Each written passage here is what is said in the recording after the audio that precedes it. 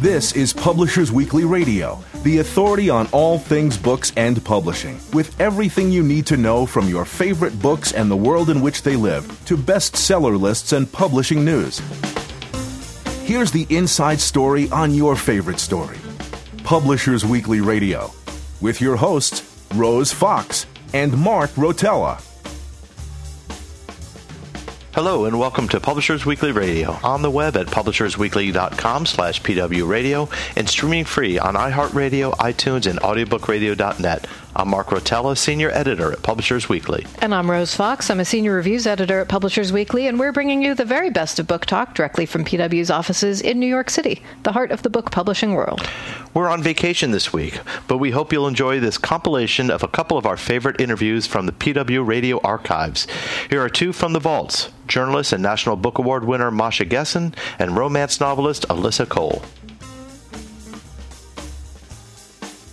I'm Mark Rotella. And I'm Rose Fox, and you're listening to Publishers Weekly Radio, direct from the PW offices in New York City. Today, we've got Masha Gessen on the line. Her new book is The Future is History: How Totalitarianism Reclaimed Russia. Hello, Masha. So glad you could join us. Thank you for having me. So first, we have to congratulate you on being a National Book Award finalist for nonfiction, which was just announced. Got to ask, what were your first thoughts that came to mind? Wow.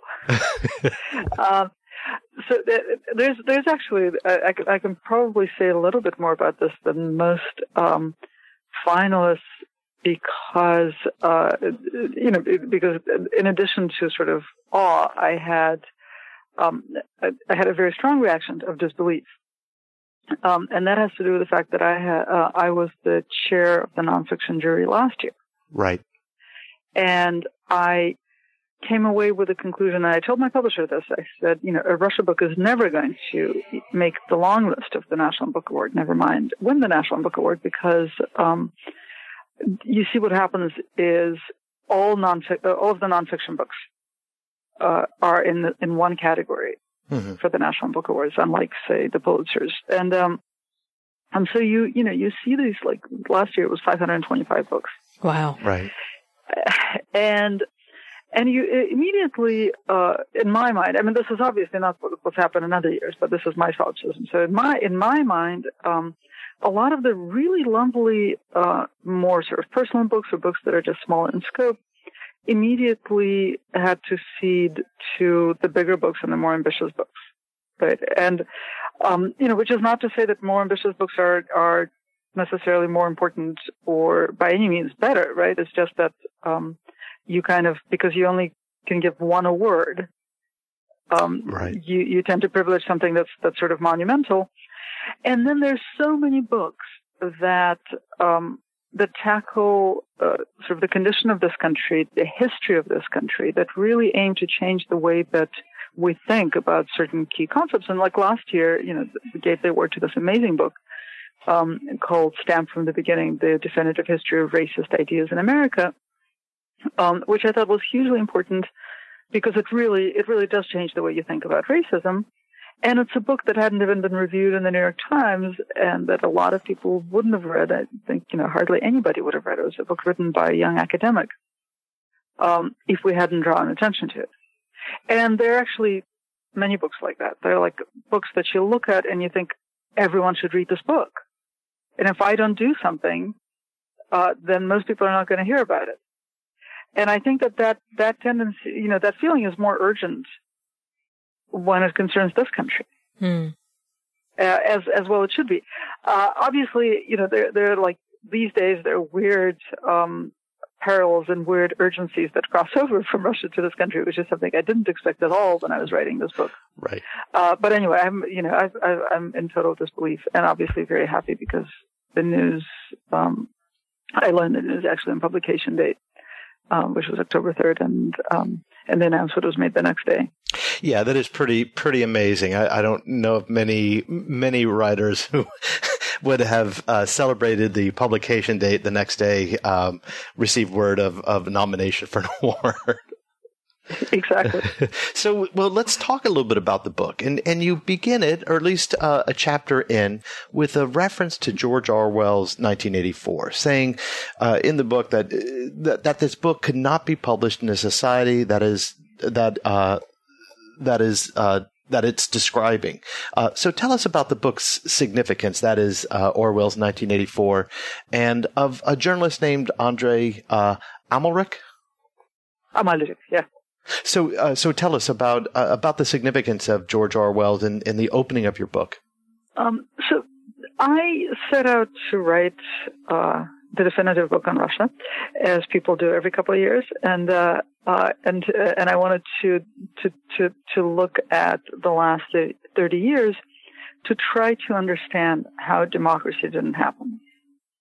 And because my hypothesis was really that I was writing about trauma, historical trauma, cultural trauma, societal trauma, right? I needed to do it from the inside of people's heads. And for the main four people in the book who allowed me into their heads for long periods at a time, to try to carry out this project were born in the 1980s. This was by design, the mid-1980s. This was by design because I wanted people who grew up in the 1990s, who were children in the 1990s, whose personalities were formed in the 1990s. And I wanted to convey the cacophony of the 1990s in order to explain what I was trying to explain. So once I sort of settled on my characters, I realized that two of them were born in 1984, and I thought, how perfect! Right. Because I was actually going to be going back to two books with 1984 in the title. One is George Orwell's 1984, which describes many things, I think, about a totalitarian society with incredible precision. But probably the most important for this book is doublethink. Right? And doublethink is a term that I believe he originated, and that a sociologist, who is another main character in the book,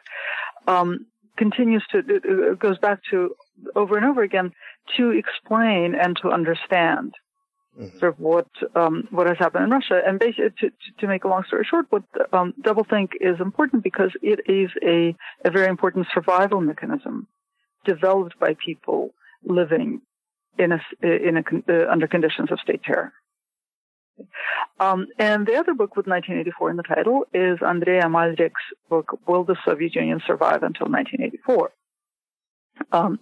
It was a self-published essay in the 1960s.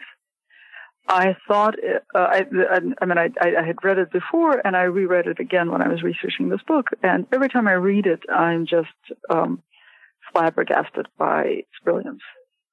It's, to imagine that somebody was writing in the Soviet Union in the 1960s, when most people really and truly believed that the Soviet Union was going to last forever. And Amalrik suggested that the Soviet regime was much more fragile than people believed, and that part of the reason that it was fragile was because the ideology did not actually have hold of people's hearts and minds, which is, of course, the opposite of what the regime wanted you to think. That's the opposite of what Sovietologists in the West thought. They were really surprised to discover how mutable people's beliefs were. I think, I would take it much further and say that ideology actually isn't terribly important to the kind of totalitarian controls that existed in the Soviet Union. But in any case, Amalrik's essay was perhaps the first suggestion from inside the Soviet Union that the regime was fragile. And so I thought both of those books were great starting points, especially since I was starting with people born in 1984. So tell us about these four young main characters that you structure the book around. So my criteria for choosing people who would, through whose eyes I would tell the story, I needed people. I wanted them to talk about on the one hand, aspiring to be rich and trying to figure out what that was like, which was the condition of the country at the time. Like people, wealth became sort of the ultimate goal of, it seemed like, everyone in the country and the country itself, which for a country indoctrinated, or we thought indoctrinated with communist ideology, was an incredible sort of break with the past. But also at the same time to be watching Soviet movies and television. And this I thought was hugely important because, we all kind of assumed, and by we all, I mean Western observers and Moscow intellectuals, and it happened to be both, we all kind of assumed that there would be some sort of decommunization in Russia after the Soviet Union, like denazification. But imagine a post-Hitler Germany with Nazi propaganda films on TV all the time, and what that does to a young person's mind, especially when that young person is observing his parents or her parents being alternately successful and disoriented and struggling and frightened and elated, and in general, having sort of a cacophonous and emotionally intense experience on the one hand, and then there's this incredible clarity in Soviet propaganda films on the other. So I wanted that. I wanted people who remembered 1991 in some way or another, for whom it was an important childhood memory. And I wanted people whose lives had changed as a result of the crackdown that began in 2012. I also needed people who sort of came from different socioeconomic strata, because I really wanted to show something that I think is greatly underappreciated in the West, at least outside of academic circles, which is just how stratified Soviet society was. How this classless society was just profoundly class-based, and how important that legacy is to contemporary Russia. And I needed at least one of these people to be gay. And finally, and perhaps most important, I needed people who were willing to sit down for this exercise, and talk to me over and over again. There were I spent different amounts of time with different characters, and I call them characters, but they're real people. But the most, I think, the person that I spent the most time with, I think, must have given me 35, 40 hours of interview time. And put up with really bizarre questions like what do you remember seeing on television in 1991, and what do you remember seeing next, and what were you wearing, and what did you see out your kitchen window, et cetera, et cetera. So that most people actually, I think, wouldn't be willing to do that, and I was incredibly lucky that I had 4 very generous characters who sat down for this with me. So before we want to talk a little bit about the characters, but just to describe that moment on August 19, 1991, they would have all remembered Swan Lake being aired continually, and this was really I was there in 1992, and this really was a break from Soviet to a whole new Russia. So as you had mentioned, these 4 would not have any memory of the time before, any kind of memory of Soviet Russia, other than as you said, the propaganda they saw, or through the memories of their parents. So just tell us a little bit about this watershed year, what led up to it, and how it changed. So starting in the mid-1980s, Mikhail Gorbachev undertook a series of reforms in the Soviet Union. And he didn't mean to end the Soviet regime. He meant to make it viable, more viable. But of course, it began crumbling. But it devolved into an ongoing power struggle, basically between Gorbachev and, on the one hand, Soviet hardliners, particularly the KGB, who were opposed to all of his reforms. And on the other hand, Yeltsin and the people he represented, who thought that he wasn't going far enough, who wanted, a complete conversion to market economy, and a total end to censorship. And Gorbachev was actually unable or unwilling to go that far. And so from their point of view, he was sort of zigzagging between them and the hardliners. And in August 91, the hardliners staged a coup. They deposed Gorbachev, or they placed him under house arrest. And Yeltsin fought back on behalf of Gorbachev. But when and won. The coup folded after 3 days. And after 3 days, it looked, if at first it looked menacing and it looked like the worst that all of us had expected, that it was all going to fail and we were just going to go back to the Soviet Union as it had been. And then suddenly it looked like laughable. And after the coup folded and Gorbachev came back to Moscow, having been released from house arrest, Yeltsin basically made it clear that he had won the power struggle. He hadn't actually defended Russian democracy on behalf of Gorbachev. He expected Gorbachev to go much further, and in fact, as it turned out, a few months later, he expected Gorbachev to resign because Yeltsin negotiated the dissolution of the Soviet Union, to his great credit, the peaceful dissolution of the Soviet Union, and once the country ceased to exist, the leader of the country lost his job. So, to Western observers and to Moscow intellectuals, that moment seemed like the triumph of democracy and a break with the past and the beginning of a glorious democratic era. To a lot of other Russians, I think it actually looked different. I think it looked like a power struggle in which one former apparatchik beat another former apparatchik. And I think that view is, in hindsight, more accurate. Yeltsin did not have the intention of dissolving all Soviet institutions, which is not to say that he wasn't committed to ideals of democracy. He very much was. But in his mind, that meant going to a market system, lifting censorship, but it did not mean dissolving Soviet ministries. It did not mean getting people who had been in leadership in the Soviet Union out of power. It did not even mean getting rid of the Communist Party, and it most importantly, to my mind, didn't mean reckoning with the past and having a public conversation about the history of terror. We're going to take a quick break, but don't go away. Book lovers everywhere love Publishers Weekly Radio, now on iHeartRadio.com. PW Radio brings you the best of books and book publishing news. PW editors Rose Fox and Mark Rotella offer lively interviews with your favorite authors and conversations with new authors you'll want to get to know.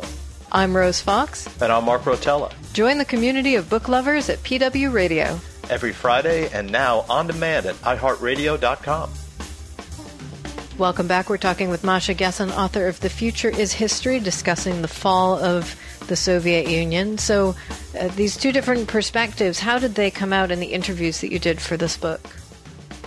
I was interested in knowing how these young people observed their parents' behavior. So they saw their parents scared, angry, and disappointed as a result of during the coup and after the coup. I mean, one of the characters is Boris Nemtsov's daughter, Zhanna, and I think that Nemtsov certainly belonged to the camp of people who thought this was a final break with the past, and now there was going to be a glorious era of democracy. He was a political activist, and he was shortly afterward appointed governor of the Nizhny Novgorod region, which launched his illustrious political career. And for nearly a decade, Russians were convinced that he was going to be the country's next president. And of course, toward the end of the book, as we all know, he ends up being assassinated. And another character, Masha, saw her mother just furious. She just wanted to get out of the country. She knew that there was nothing good was ever going to happen here. She was in the process of getting Masha her foreign travel passport. And she was, I think, mostly mad at the coup for interfering with her plans to finally get out. And she never did emigrate. But I also, the other three characters in the book are intellectuals. And what I was, into particular kinds of intellectuals of an older generation, or actually a couple of older generations. And what I was trying to pursue with those characters was something that I think runs through the book, which is the understanding that unless you have the intellectual tools of interpreting what happens in your country, you can't change what happens in your country. A society, just like a person who can't understand themselves, can't move forward.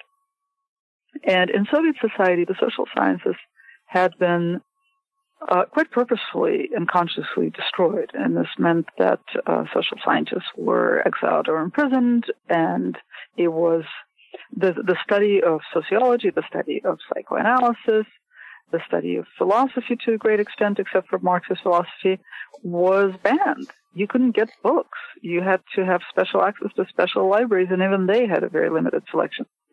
One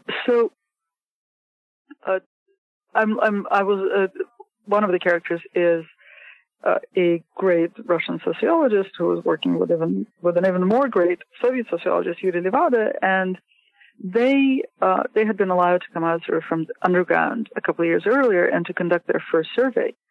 And they had the hypothesis that Homo Sovieticus, a kind of Soviet man shaped by the years of state terror, was on his way out, and because it had been 30 years since the end of terror, and that once Homo Sovieticus sort of died out, then the Soviet Union would crumble, and because Soviet institutions rested on Homo Sovieticus.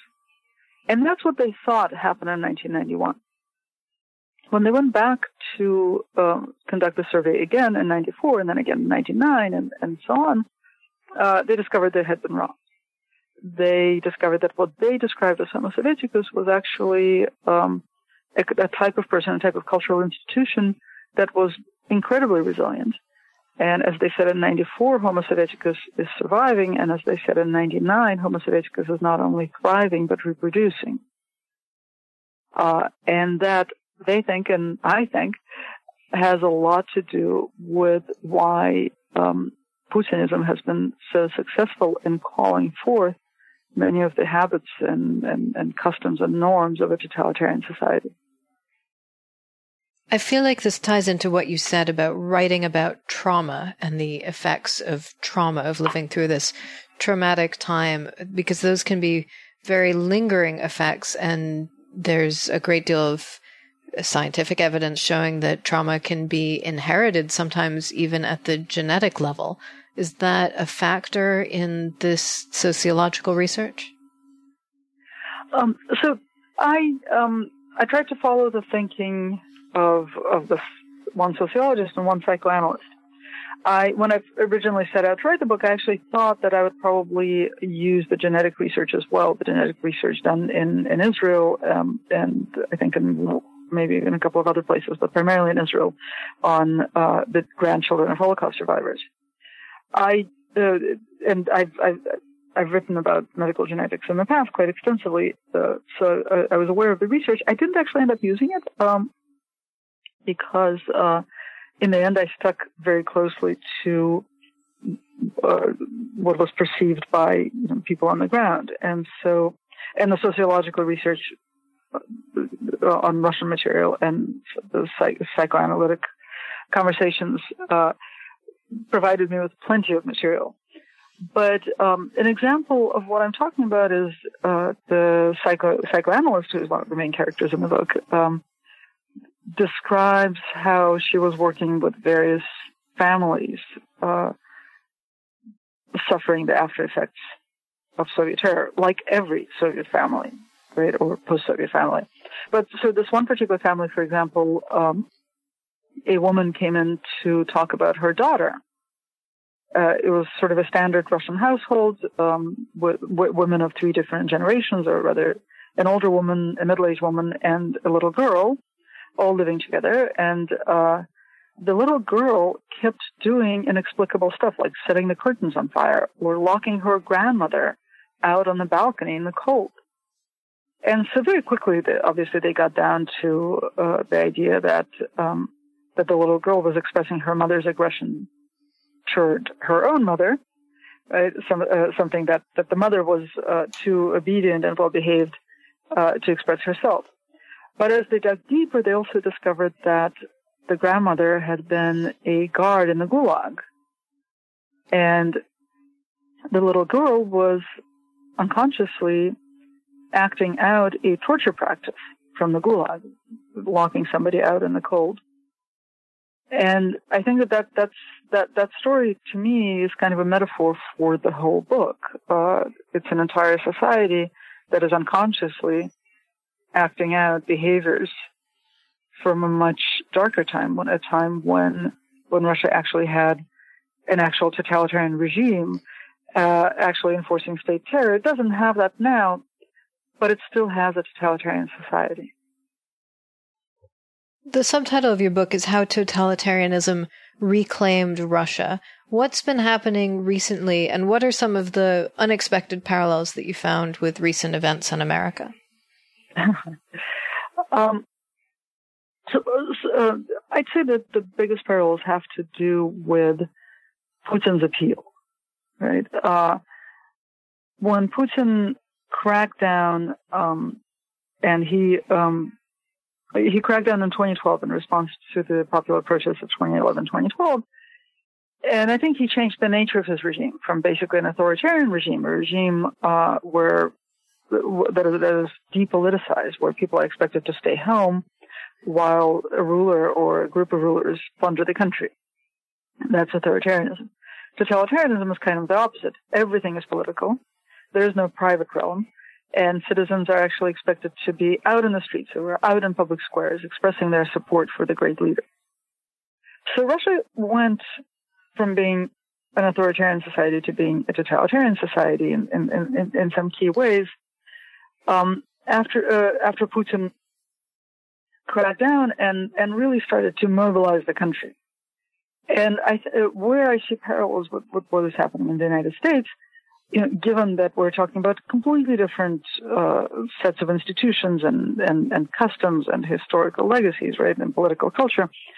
But what's interesting is that the way that the reasons that Putin's mobilization is so compelling to people is because they felt so destabilized and disoriented in the 1990s. It's what the social psychologist Erich Fromm, who I think is slowly coming back into vogue because his writing is actually incredibly relevant to the present moment. But one of his books is Escape from Freedom, and he wrote it in 1940, and it's about Hitler's coming to power. And the theory that he lays out in that book is that there are times in human history when freedom becomes too much to bear. Because freedom, he says, comes in two kinds. It comes in the kind of freedom from constraints. Freedom from having your parents tell you what to do, which is always what we want. But then there's also freedom to invent yourself, freedom to construct your own future. And that's much more difficult, and it's not something that most people want most of the time. And when it becomes incumbent on people to really invent themselves, because societies change in profound ways.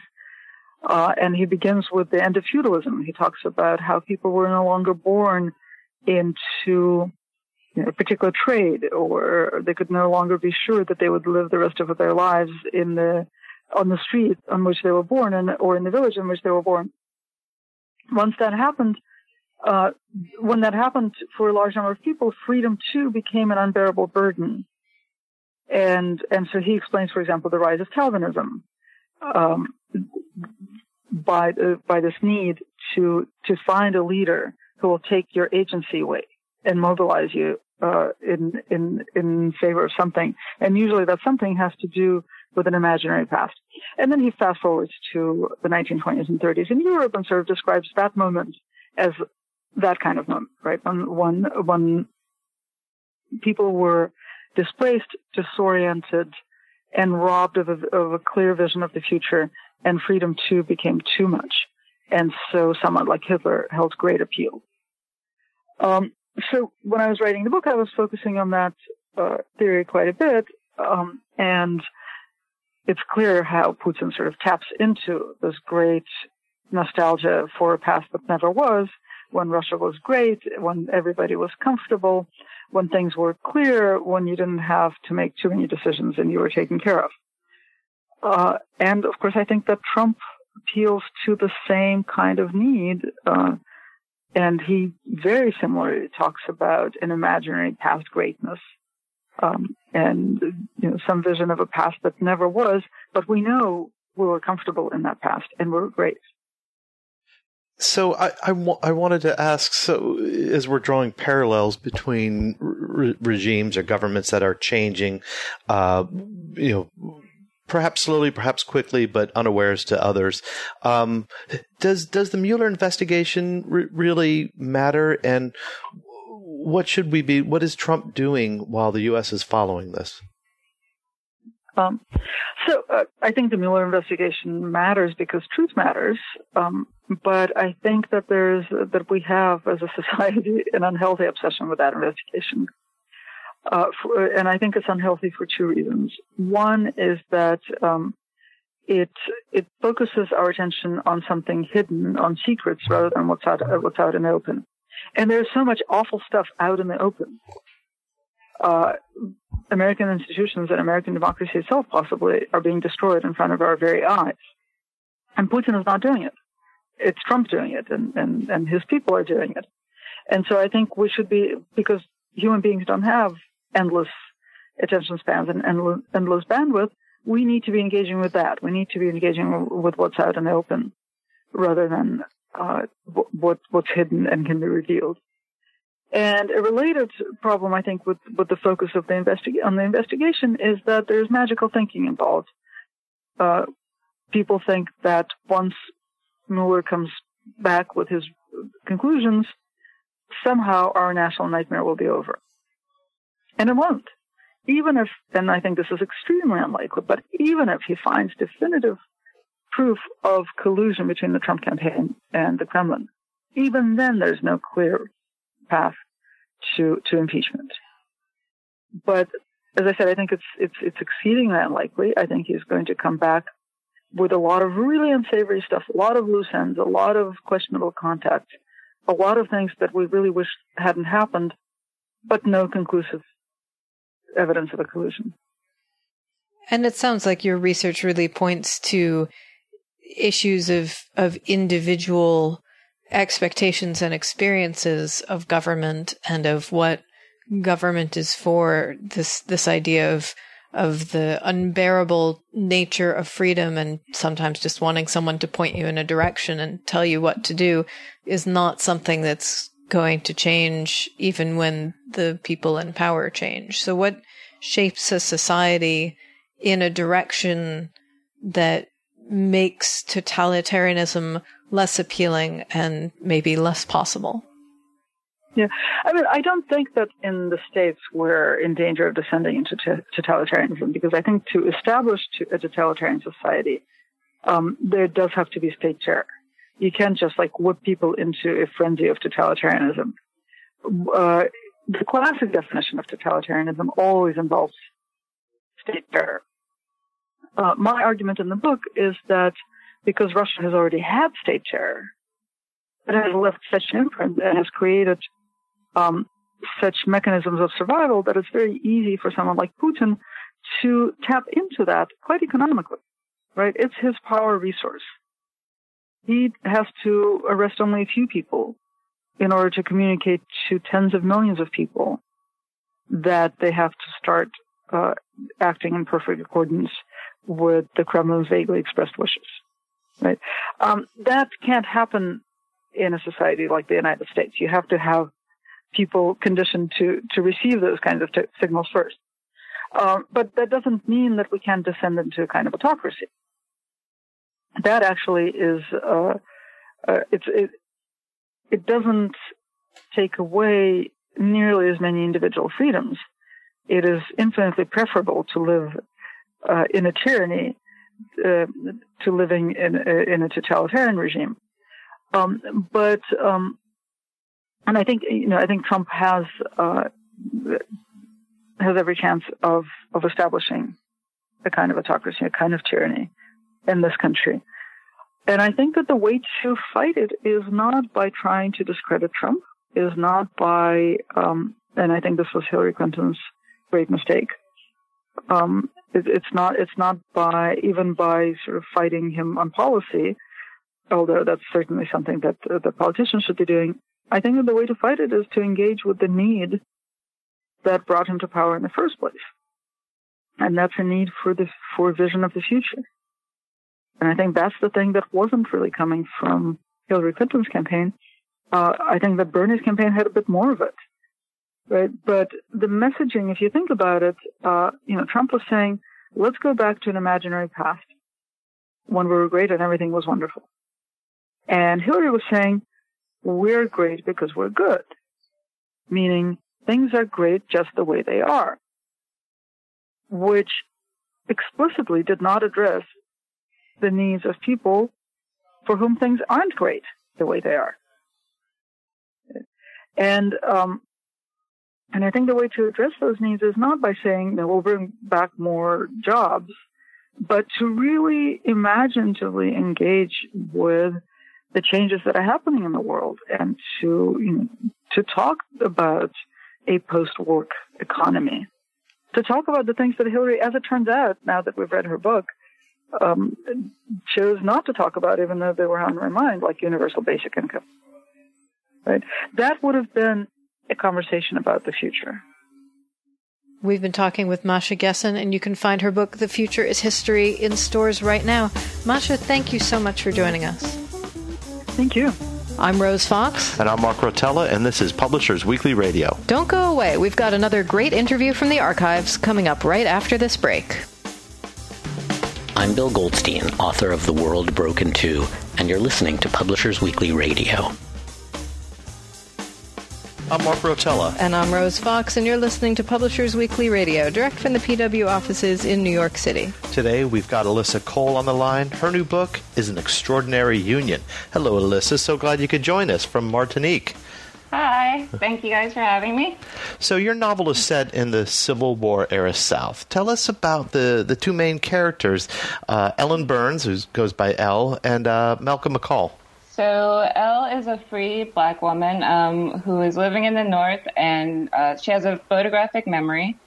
She decides to use this gift that she has in order to aid the Union, and she becomes a spy. She poses as a slave in a Confederate senator's household in Richmond, and there she meets Malcolm McCall, who she first believes to be a Confederate soldier, but who she discovers is also an undercover Union spy, a Pinkerton detective. So give us a setting. You say it's in Richmond, Virginia. Tell us a little bit about this. I mean, this in the at this politician's house. Tell us who the politician is and what is the house? Where does he live? So he lives in Richmond. His name is Senator McCaffrey, and this is a fictional character, although both Ella and Malcolm are based on real Civil War Union spies.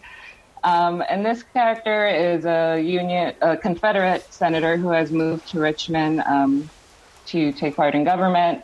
His house, it's not his true house, but he has moved his household with him and some of his slaves with him, and had to bring in new workers, local workers, and that is how Elle gets to infiltrate the household. And how did Elle and Malcolm decide to become spies? And you said that Elle has this gift and she wants to use it for the Union. What's Malcolm's story? Malcolm he is originally Scottish, from Scotland, and his family was driven out during the clearances. So they came to America by force, basically, and he kind of is driven by that desire to live in a country where people are free and where where people don't have to fear the same kind of things that his family faced in Scotland. And how hard is it for Elle to pose as a slave after being a free woman? And how hard is it for her to pose as mute? And why is that necessary for her subterfuge? Okay, so Elle's particular backstory is that because she had a photographic memory, she was kind of taken around on the abolitionist circuit and shown as kind of a specimen of that Black people could have the capacity to be intelligent. And so for her, posing as a slave is particularly hard because number one, she's extremely intelligent, she's independent, and also she does not like being treated as less than, like, as most people wouldn't like that. Sure. So for her, it's particularly hard, and also she has this background of kind of being a specimen for other people, and she poses as mute because she has kind of a smart mouth, I guess, and so she's a spy for a secret society called the Loyal League, and her commander basically has told her that she needs to pose as mute because he doesn't want her to blow the mission. So tell us about how she, I guess, came to be a spy. You mentioned this this group who she's spying for. Who are they, and what are their plans? I mean, what is the ultimate consequence that they hope? The Loyal League is an African-American secret society, and their purpose is to gather information to aid the Union because, of course, by aiding the Union, their ultimate goal is to bring about the end of slavery in the United States. And they are based, this group, the Loyal League, they were real Loyal Leagues, and so it's based on actual historical groups that, I guess in most cities, any city where there were Black people, there were generally groups, some more organized than others, some kind of based in, European secret societies. There are Freemasons. So there were many groups of African Americans who worked together, and also with abolitionists and with other groups to try to help bring about the end of slavery. And give us a sense of how these groups all work together, or whether there was coordination, because it seems to me that in a place like Richmond, where there was so much going on related to the war and related to the Confederacy, there must have been a lot of people with similar goals kind of converging on the city and trying to bring about their own end goals, their own desires. These groups generally operated... They were coordinated, like I said, some more than others. Some ways that they worked were, for example, some people would gather information from slaves and they would pass those on to the Union troops, who could then pass it on to Washington, or they had their own ways of getting the messages to the Capitol. A lot of the work was also, helping escaped slaves, helping the Black communities where they were, whether they were slave or free or a mix of both. And the organization, I guess it was obviously harder. They didn't have the internet and Twitter and things like that. But in a place like Richmond, there were a lot of Unionists. There were more in other places, but it was made more difficult because there were also more Confederates, and they had to be very careful about how they interacted with each other and how they passed information along and who they passed information along to, because, of course, there were also Confederate spies who would be trying to catch them. So we've talked a lot about the historical dimension of the book. Tell us about the romantic dimension and the challenges that Elle and Malcolm face once they realize that their connection is more than just two spies working toward the same ends. So the romance in the book is obviously during that time period there were interracial relationships. There was also the fact that many black women were raped by their slave owners and by white men, and so there's this kind of thing that looms over them that basically the way it's up is that he sees her and he's like, oh yeah, this is it. And she is very reluctant because she's well aware of the fact that in society, no matter, even if he does actually care about her, which he doesn't entirely trust because his job is lying, no matter what he says or believes, that society will always place him above her and he will always kind of have that power over her, even if he doesn't want that power. So that's something that they need to work through. So how does their relationship evolve? Their relationship evolves as they work together. They grow closer. They start making discoveries that they would not have been able to make on their own. And they start to see that they work well together as a team, as spies, and also perhaps as something more. And so basically the evolution of the relationship is kind of a push and pull, but it's Elle lowering her defenses, I guess, but also Malcolm realizing more clearly why she needs those defenses and why he could be dangerous for her even if he does care about her. So I'm very impressed that you've managed to take this historical setting in a time of such tremendous racial and gender inequality and still basically have a workplace romance. You have these two people who could be seen as having very different stature, but at sort of at the core, they're colleagues, and that lets them see each other as equals. Was that like a goal that you had starting out, or is that just how the story evolved?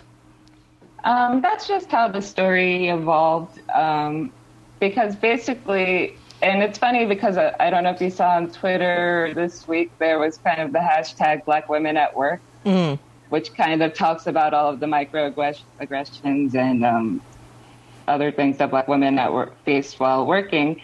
And I was thinking that this is kind of like a Black Women at Work historical, because a lot of the things that Elle faces, it's not only that she's a Black, it's also that she's a woman. Like, for example, some of her fellow spies perhaps thinking that she wouldn't do as well, even though she has more skill than them, and like just her photographic memory alone is something that makes her really valuable to them. So it's something that kind of just evolved as the story went along. Their work relationship was just totally tied into their romantic relationship in a way.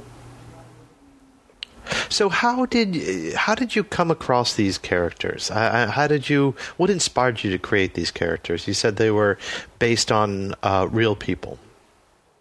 So I started this book in 2013. It was my NaNoWriMo 2013 project.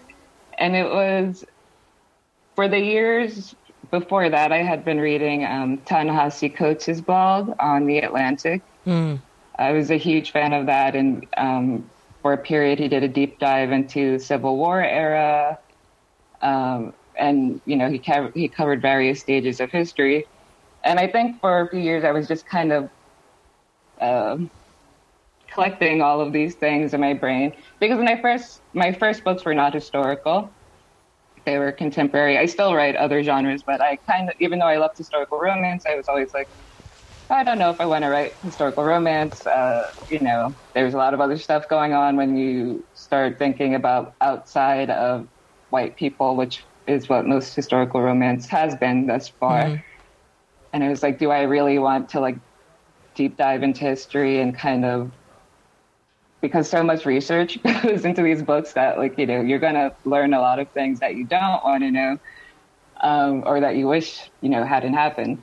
So basically, this came about because he had been talking about the Civil War, and I started thinking, okay, I'm going to write historical romances, and I was like, I'm not going to write Civil War historical romance. I was like, I think I can write anything else but Civil War historical romance because there's so much going on. And so my first idea was for I did a Revolutionary War anthology featuring people who, whose stories don't usually get told. But before I wrote that, NaNoWriMo arrived, and I kind of had an idea for this Civil War story. And I said, well, since it's 30 days, I'll see what I can write in 30 days. I have this idea. I'm going to go for it. And it actually turned out really well. And I found that it wasn't as difficult to write as I thought it would be, or not that it wasn't as difficult. I guess I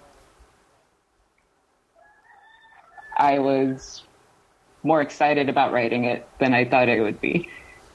So I had learned about Mary Bowser, who is the inspiration for Elle. I'm pretty sure I saw her on Coates' blog at some point, and I thought that would be an amazing heroine.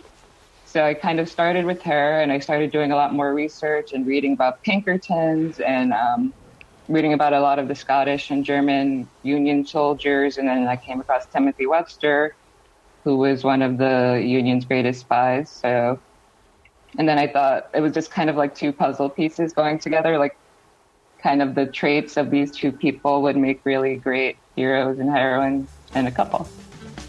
We're going to take a quick break, but don't go away.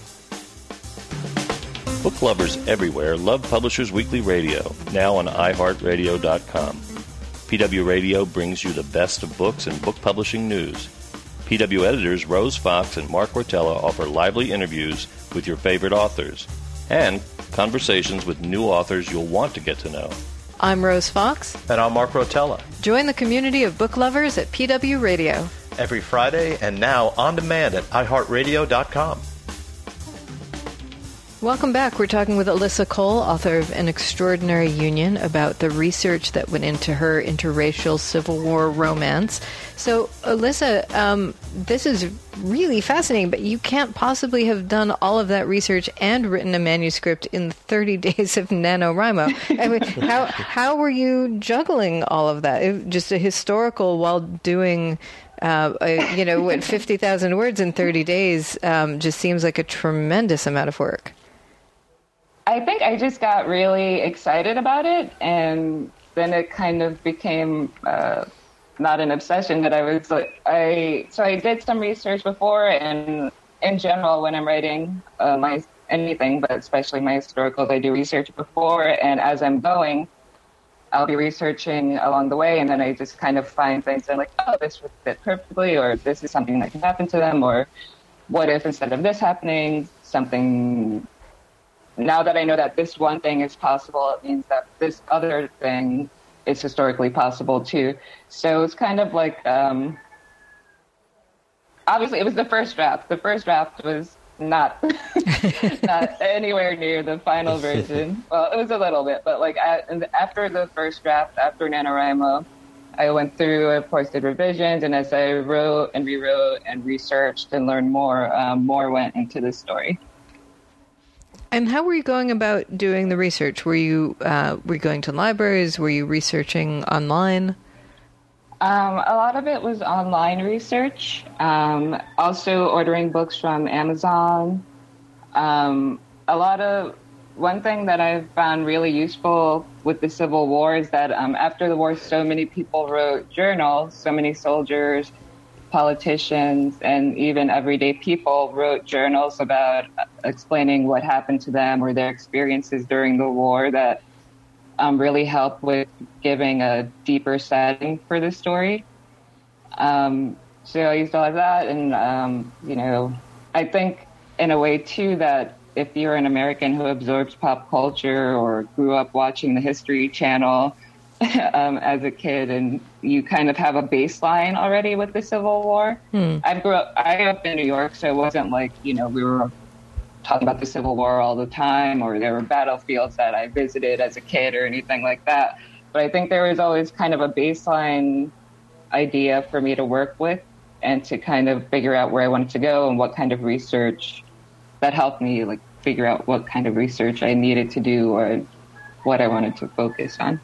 But the popular conception of the Civil War isn't going to focus very much on the accomplishments of Black women. So how did you research that in particular? Because I know from my own experience doing historical research, there are some stories that just are very hard to unearth. Yeah, so this is the other thing. And when I say that we have this pop culture understanding, in a way, the general pop culture understanding and how it guided me was like, I don't want to write about this. Like, I don't want to write about Scarlett O'Hara. I don't want to write about Southern Belles. I don't want to write about brother versus brother.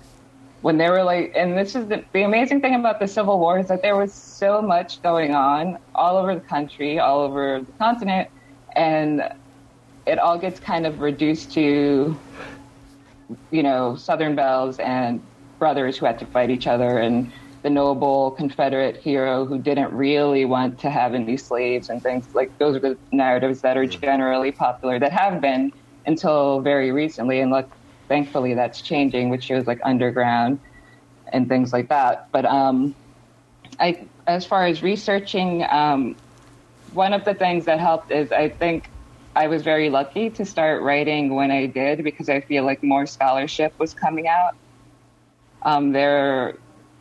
And again, one of the more helpful things is that I don't think, in my experience so far, hasn't always been in the actual scholarship. And the thing that I found a lot of in just people's everyday recountings was, you know, the fact that slaves and freed Black people, but particularly slaves, were extremely helpful to the Union. They passed on a lot of the more sensitive information that other spies would not have been able to get, was passed on just by, you know, regular everyday people, because their masters didn't really see them as humans and didn't think that they should not have conversations around them. So they would talk about, you know, troop movement. They would talk about, you know, trying things with the blockade and political things. And then the slaves would then go and find, if they were just not a part of any secret society or any organized group of collecting information, they would see a Union soldier and say, hey, this is what I know. So one of the things that I hope to talk about more with this series is that, like, nearly every intelligence source, Union intelligence source cited during that time, talks about the importance of the information gathered from slaves. I believe it was called Black Dispatches. That was the name they gave to the information they got from slaves and freed Black. So a lot of that came up, like when you're reading these accounts of, for example, prisoners escaping or people passing through, like, it's kind of in the background, but you begin to see a pattern of, like, oh, these people were helped by slaves, these people were helped by slaves, these people were helped by slaves, and you start to be able to piece things together. And it's incredible that characters like these, or historically in books, live alongside the characters, say, in Colson Whitehead's Underground Railroad. I have not yet read Underground Railroad, unfortunately. I wasn't reading any fiction set during the Civil War while I was writing. That makes sense. To avoid it, subconsciously incorporating anything that was not from my own brain. And also wasn't from, you know, factual history. Sure. Yeah, that completely makes sense. And it seems like, though, this time period has particularly captured your imagination, since this isn't just one novel, but one of a series for you. Yes, because I feel like there are so many different stories to tell. There are so many different aspects. And also I kind of want to capture the entirety of the war. Good luck. That's a tall order.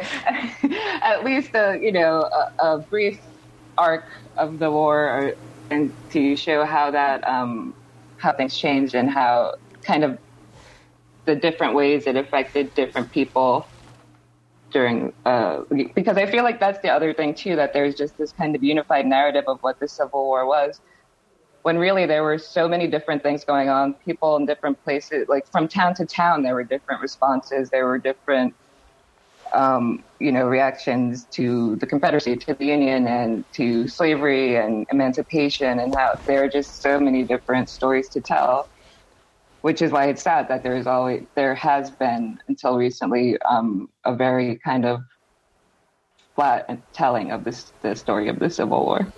So can you tell us anything about the characters in the upcoming installment? The characters in A Hope Divided, which is book 2 in the Loyal League series, the hero is Malcolm's brother. His name is Ewan McCall, and he has been working as a Union counterintelligence agent, and the story starts with him in prison. The heroine's name is Marley, and she is a freed Black woman. She was born free. Her father is white. She lives with her white family, though she was primarily raised by her Black mother, who was a freed slave. And she is kind of a medical botanist and very into science, and Ewan is very into logic, but her mother was a root woman, and so her journey is kind of coming to terms with science versus the mystical. And they basically are in North Carolina, and the background is Southerners who were rebelling against the Confederacy. So I guess a quick elevator pitch would be Belle meets, what was that Matthew McConaughey movie? You're asking the wrong person.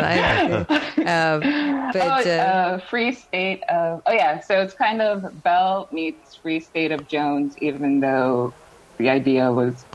I had the idea for it before I knew those movies existed, but for a succinct explanation. So obviously interracial romances really strike a chord with you. Why is that a focus of yours? Well, for this series, I'm married to, my husband is white, but I write all types of romance. I do have stories where the hero and heroine are Black. Generally, I'm trying to write Black heroines. Mm-hmm. That's a focus of mine because I think, I like writing those stories, and also I think it's important for Black women and young girls to have these kind of people to read about. And I say, even though I write romance that is technically for adults, I started reading adult books when I was 7 or 8, and I noticed that there were not many people who looked like me in my mom's romances or even in thrillers or things like that. So when I write, I do try to think about, the books are for everyone, but I also do want, generally, I think as, hopefully we'll be writing for a while. I do plan on writing many types of people, but I think I'm also really interested in, particularly in America, but also, in other countries, just the way that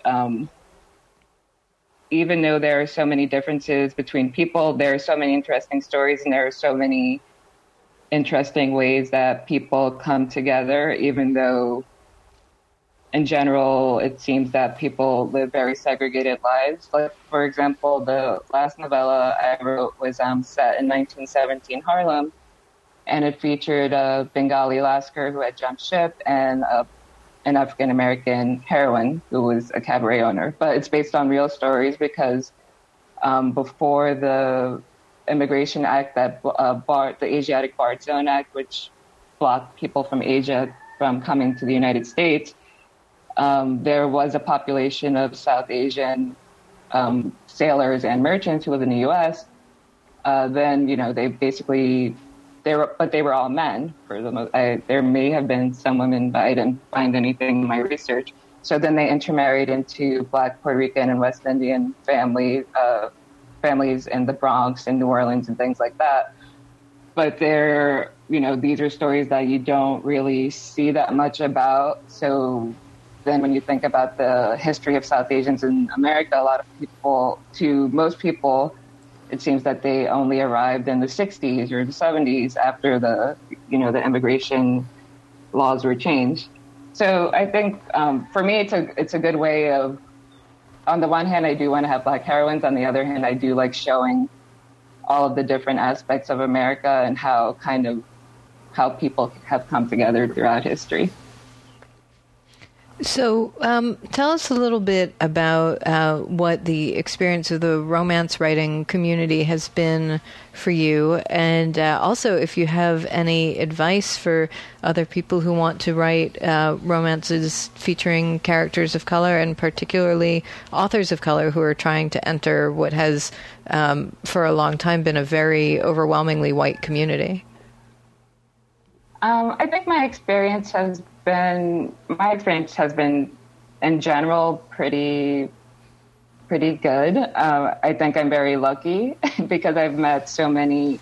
I think in general, romance is a very kind and giving community. So it's fairly, the entry, I won't say it's easy, but you can find people to talk to. You can find beta readers and critique partners. You can find people who are willing to talk to you a little and tell you about their experience and kind of help guide you where you want to go. And before I lived here in Martinique, I lived in New York. I've only been here for 2.5 years. And so there was a great romance writing community there where I got to meet a lot of friends and kind of, brainstorm and learn more about the romance community and get integrated. But what I would say to people of color who want to write romance is that, yes, it can be frustrating sometimes. I do think things are getting better.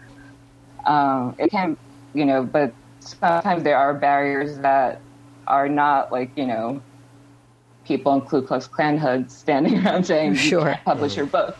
But I think one of the problems is, systemic racism, which ruins everything in life, basically. Mm-hmm. But people have a lot of ingrained ideas about who reads what. The people who they do think read, which generally they think, with romance in particular, there has been a lot of pushback about, well, who is going to read this and who wants to read this and things like that. What is marketable? When, in general, my readers come from any group you could think of, any age group or sex, gender, sexuality. I really think that a lot of times what you have to put up with is that, marketing and sales can be closed-minded about who the audience is, or they might not know who the audience is when the audience is actually everyone. So there is kind of, that can be frustrating at times. And for some people, it's very hard, and some people do give up. And I'm not saying that, and I think that they're entitled to that because, facing rejection after rejection and this kind of, when that there's something else going on can be very disheartening to people. But I do think that people should keep trying. They should find if they have a local RWA chapter, or for me, honestly, Twitter and social media is a great place for romance writers. There's I won't say most, but a lot of romance writers are on Twitter, and there are weekly chats and RW chat, hashtag RW chat is a great place for beginner romance writers. I think it's every Sunday night, but if you search hashtag RW chat, which is romance writers chat, it's like people just sharing their experiences and their guided questions that with a different topic each week. But I think just kind of keep trying, and also the most important thing is to find friends, find people who have your back and who you can talk to about anything with writing wise. And, in any friendship, you will find some people you think you can, or people who are not there for that particular thing. But I think in general, just having a core group of people or a couple of friends who understand romance and how romance is different from other literary genres and know what's going on and kind of can support you as you make your journey into becoming a published author, that's invaluable. And, friends are invaluable in any sense, but especially, I think, in writing, because writing can be a very lonely, kind of intense thing, and you need to have people that you can talk about it with. And sometimes when you're a romance writer, if you have a friend who writes in a different genre, or who writes literary fiction or something else, it's not always going to be easy to talk to them about it, because there are different, there are some differences, and also some people still look down on romance a little bit. So find people who like romance to talk about it and talk about it with them. Read as many romances as you can, because you really, whatever you're going to write, you should be reading a ton of it, just to get more, to kind of get the architecture down. And that's not to say you are copying anyone else, but there's a kind of emotional path that most romances take, no matter what they're about. And you need to kind of know how to feel that before you can write it and have it, have your story resonate with people. We've been talking with Alyssa Cole, and you can find her book, An Extraordinary Union, in stores right now. Alyssa, thank you so much for joining us. Oh, thank you. And that's it for today's show. I'm Mark Rotella. And I'm Rose Fox, and you've been listening to Publishers Weekly Radio. Join us next week as we resume our regular broadcast schedule with an interview with Isabel Allende. In the meantime, you can listen to this and every episode of Publishers Weekly Radio absolutely free at publishersweekly.com/pwradio. Subscribe to our podcasts on iHeartRadio and iTunes, and hear every new episode streamed live on audiobookradio.net. Check those sites every week for a brand new episode giving you the inside story on your favorite story. Thanks for listening. You've been listening to Publishers Weekly Radio Show.